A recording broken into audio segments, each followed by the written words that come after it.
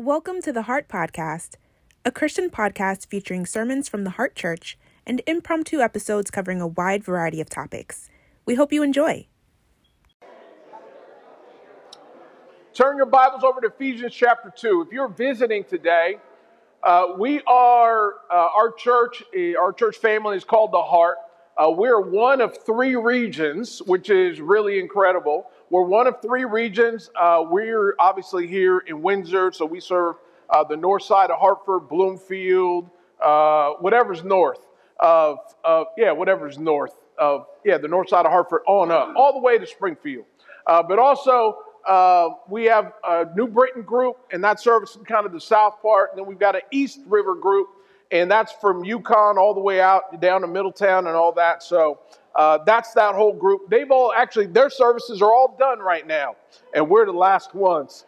And so our purpose in doing this, we are a big family, and the goal of each one of our regions is to be able to meet the needs of the local communities. And so we spread on out to be able to give the greatest amount of people the opportunity to be able to hear the word and experience this fellowship. The theme for our year is Be Family.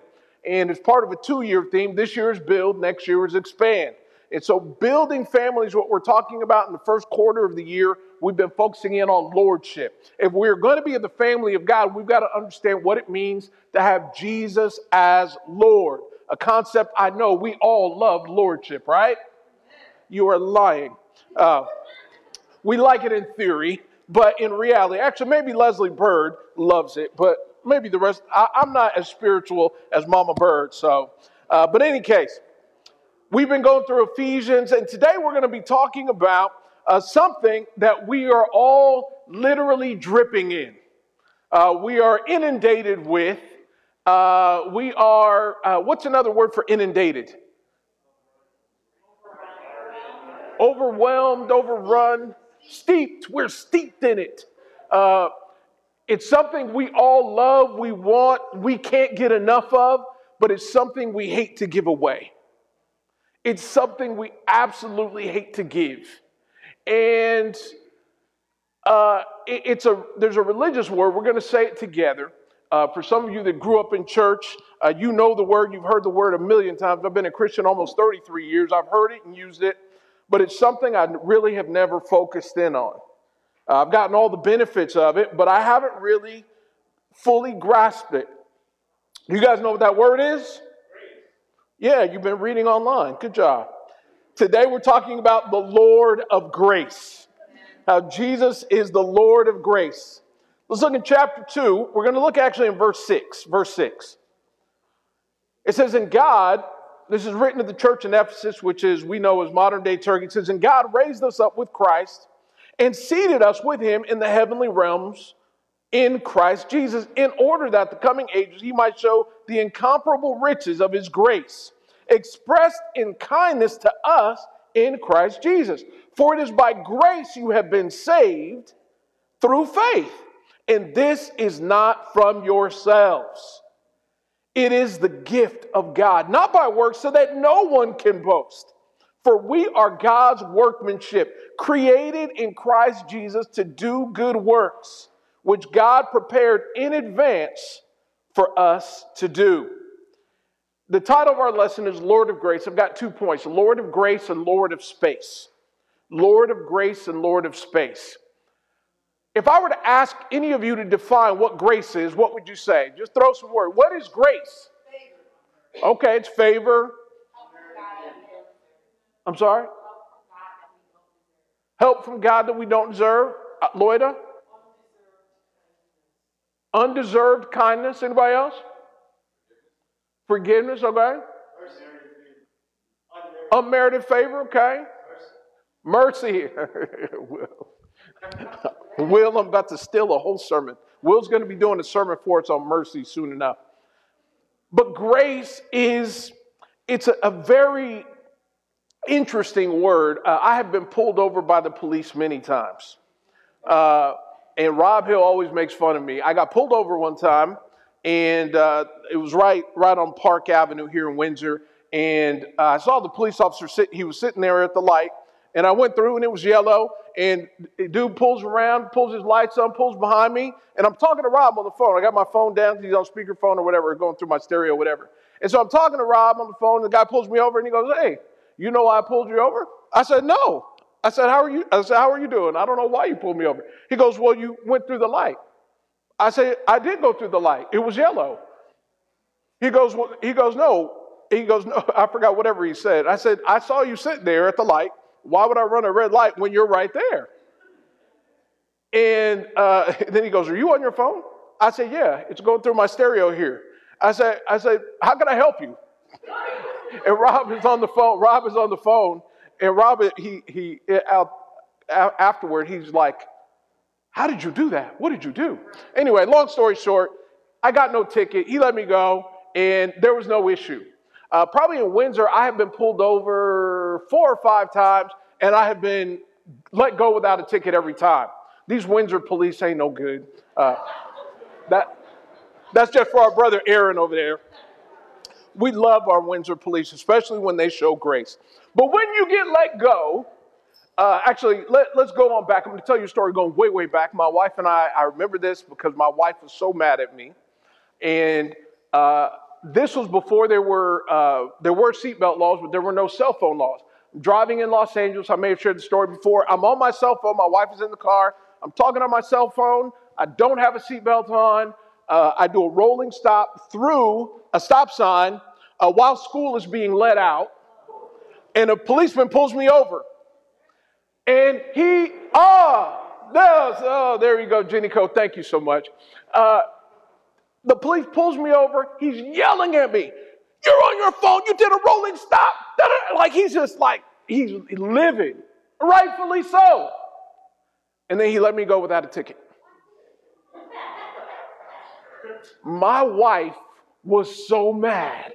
She was so angry at me. And then like 2 days later, a totally bogus, there's this weird like stoplight in LA. And it wasn't a stoplight. It was actually the yellow flashing light she goes through. And she got a $300 ticket 2 days later. And she was so mad because of God's unmerited favor to his son. Grace is not getting what we deserve. And it says we are saved by grace. Everything that God has ever done in our lives is because of his grace. Adam and Eve, when he created Adam, he looked at him and said, man, there's no helper suitable for my guy. Let me get him a partner, one that he really connects with. And so he created Eve. They messed up. And God, in his grace, made them clothes, right? Made them clothes after they hid from one another. He made them clothes and said, okay, you got to leave the garden, but I still got your back. Then Cain killed his brother Abel. And God disciplined him. And he was like, if you send me out there, chapter 4 of Genesis, if you send me out, I'm going to get killed. And God said, I'm going to put a mark on you to make sure nobody touches you. If anybody mess with you, I'm going to mess with them. God had grace at every point, and in everything that God does, He gives to us more than we deserve. And here, what Paul is trying to help the church here in Ephesians, help them understand is that he says it is by grace, fully, completely. There's absolutely nothing that you've done to merit this salvation that you have. And why is this important in understanding in Jesus being Lord of grace? Because there's a part of that lordship that we want to take back. Because when it comes to grace, it's very, very hard for us, especially as we get older and we get more independent. We want to earn everything. And we want a merit-based salvation. Would you guys like to have a merit-based system for salvation? A merit-based system? We don't want that, but intellectually we do. Because over time, what happens to us is we begin to feel like, man, I've studied my Bible hard. I deserve this grace. Man, I've given to special missions for years. I've given to the poor. I deserve this grace. I have prayed so hard. I have longed for God so much. I have given so much to the church. I deserve this grace. And one of the things that we've got to grasp is that there is and intellectually we get it, but I'll tell you how you know that you don't get it. Have you ever felt like, God, why is this happening to me? Have you ever felt that? Like, God, why me? Like, God, why is this happening in my life? You know why we feel that way? Because we feel like we deserve something different. God, and I'm speaking in my Jenny Coe voice, God, why did you let Tim get away with not getting a ticket? I've gotten tickets for way less. I deserve something. He deserves that. I deserve this. I deserve something better. And see, the challenge for us when it comes to Jesus being Lord of grace is there's a level of humility and acceptance of that grace. And at the core of each one of us, I think we've got to grasp that we absolutely, have you guys ever heard that phrase? And we're going to do a little exercise. Have you ever heard that phrase, but by the grace of God go I? Have you guys ever said that? Okay. Here's how you haven't said it. Somebody gets a blessing. I know someone 2 years ago, they won literally their take home from the national lottery was $780-something million. That was their take home. And you know what? I prayed for that person, and I know none of us had ever said that, but for the grace of God, there go I. Because in our minds, that is the grace of God, right? But we have no idea what is going to come from all those challenges.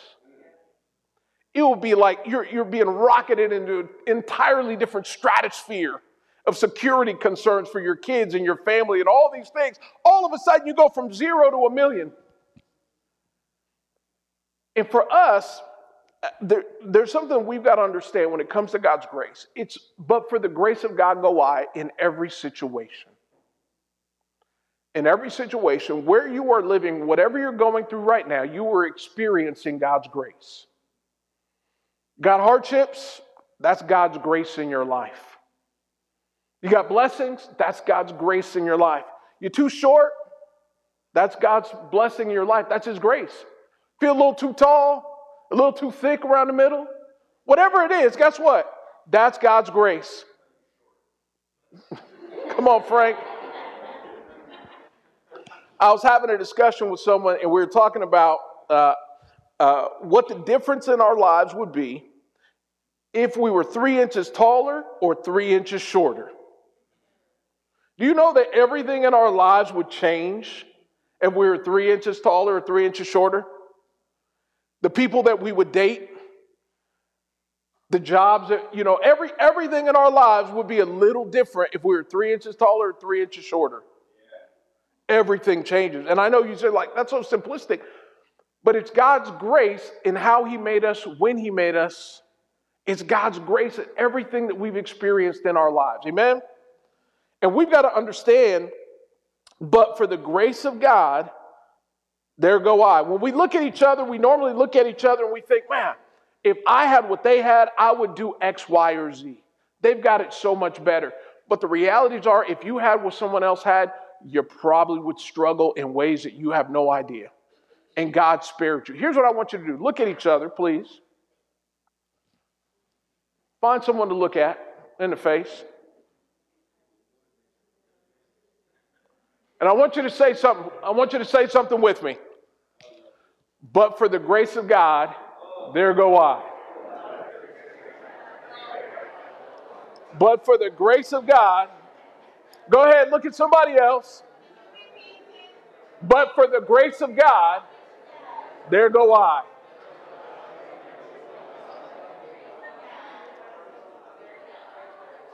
When you're a teenager, when you're a teenager, you look at college kids and you're like, man, they got it easy. They got it really easy. When you're a college student, you look at people that are out of college and they're working, they're making all this money. And you're like, man, they got it easy. Single parents look at people that are married, they're like, man, oh man, they got it easy. Because they got two hands, to help out. Everybody looks at someone else and says, man, they got it easy. And we may have a period, there are periods of mourning and loss in our life. We look at other people and say, man, they've never experienced it. But I promise you it's coming. And what they've experienced, you don't want to experience. You realize right now, and one of the reasons why we don't, it's so important that we read the Bible properly, and we read it, because God's grace does not have anything to do with prosperity. Because if we're reading this Bible right now, and we're over in Kiev, and we're in a bomb shelter, are the disciples in Kiev, are they blessed and highly favored? Even though they're running for their lives with their families. Our brothers and sisters in some developing nations, in Haiti where there's earthquakes and there's turmoil going on, do they have the grace of God? We've got a church of over 1,200 disciples in Haiti. Are they blessed? Yes, they've got God's grace all over them. All over the world. In South America, in India, in all these places, God's grace is there. It has zero to do with their circumstances, but solely His love for us. And we don't understand, one of the challenges, we look at other people and we think that we've earned or we work for everything we've got, and that includes our salvation, because we think, man, well, actually, we're going to read this. Turn with me over to John. This may be our only point.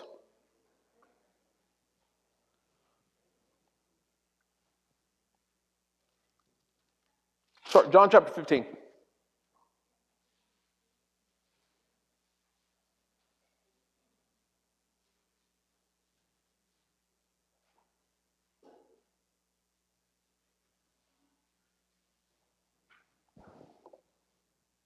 Verse 16, John chapter 15, verse 16.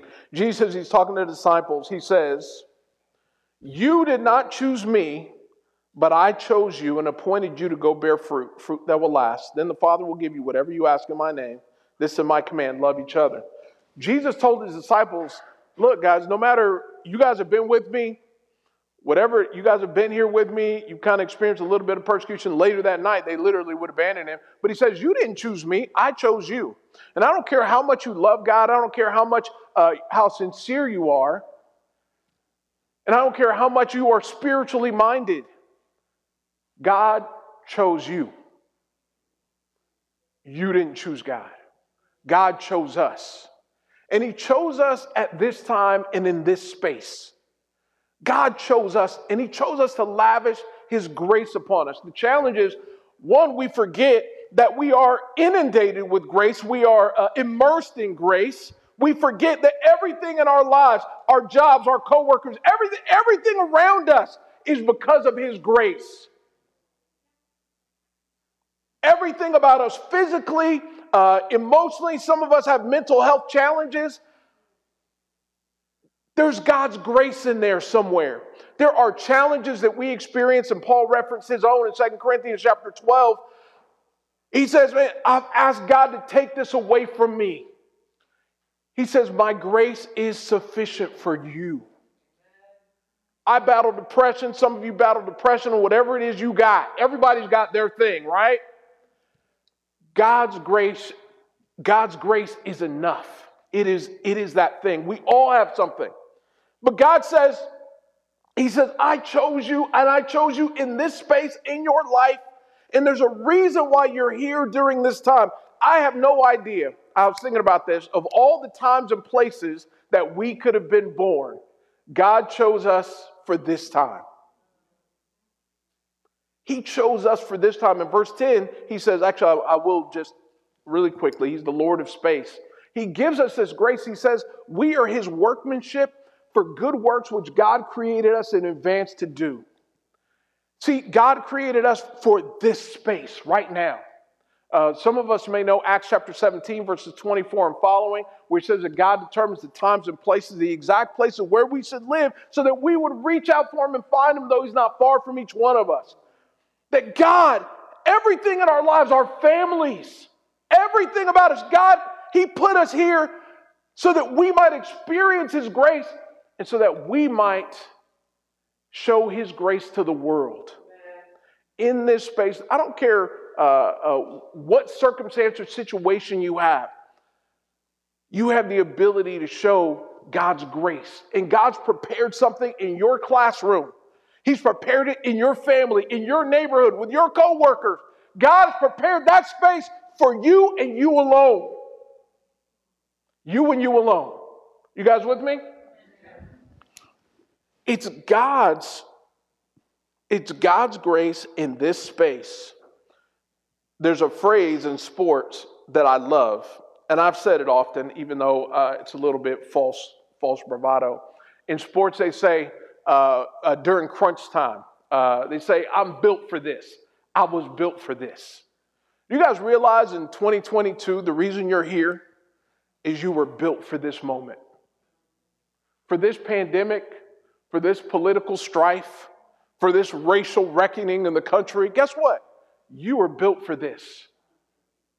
God built you. He chiseled you. Even now, he is working on you because there's no one else he would rather have in this moment than you. That's amazing, isn't it? Like, who's up for this? Whoever would think this is once in a lifetime, but God chose us to lead his church through it. He chose each one of us to lead his people through it, to be a light to this great city. He chose us for this. That's amazing. That's some grace, right? Because there's not one person in here who's up to the task. Not one. There's not one of us that's up to that task, but it's his grace in us that should motivate us. Timothy Keller, he says, he describes God's grace. He says, when we are fully in touch with God's grace, it should electrify us. And that grace means that God, knowing everything you know about me, you still love and believe in me. You still love and you have chosen me. You still love me with all my mess, with all of the things. You guys ever have crazy thoughts in your head, like just like something pops in your head, you're like, oh my gosh, where did that come from? Who is that person in my head? It's you. But God still loves you. He still loves me. And when we grasp that, and one of my daily prayers is, God, help me to see how much you love me. And what I'm asking is, God, help me to really understand the level of grace you have in my life. That's a discipline and a prayer that we've got to grasp, because every day before we head on out and do whatever we're doing, we've got to look in and say, okay, I am loved fully and completely in all my mess. And God has created me for this time. I am built for this space and time. God, what do you want me to do? It's not that there aren't things that he wants us to do. It's just, God, what would you have me do today with this grace that you've given me in my life? For people studying the Bible, it's challenging. I know for me, one of the things that held me back from one of the roadblocks that hindered me is because once I really understood all my mess, it was hard for me to accept the fact that God loved me for me. And once I grasped that, once that clicked, once God allowed that, he allowed me to understand that, and what Mark said is absolutely right. The cross, and the reason we take communion as a church every single week, is because it is the most important thing. It's the center of everything we do. Once I was able to understand that for myself, it literally changed me.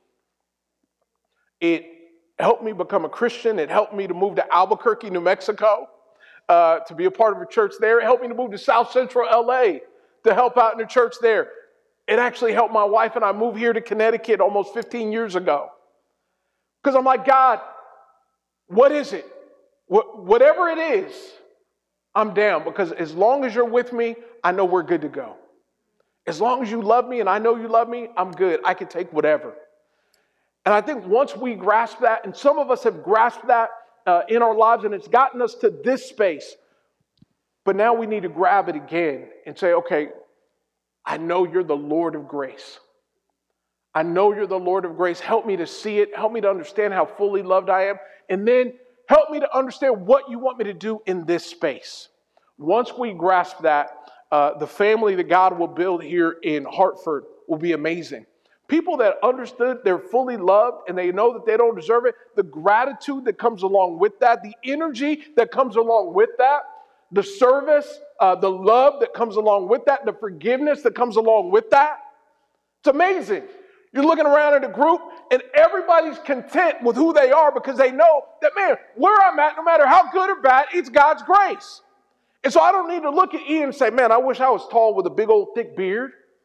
I don't need to look at him. I don't need to look at Sion and say, man, I wish I could cook like Sion. I don't need to look at anybody. I wish I could dance like Will Walter. I wish. We all have, we're all content. We're like, man, God made me. Wow, God made you. Man. Amen. I know you're blessed, but by the grace of God, there go I. I'm good with what I got. Amen. You got a group that's like that is experiencing God like that with every single thing they've got. Man, God will be glorified. God will be glorified. Amen? Amen. We got one last song and we're done. Let's stand up. Thank you for listening to the Heart Podcast. To learn more about the Heart, visit us online at hartfordchurch.org.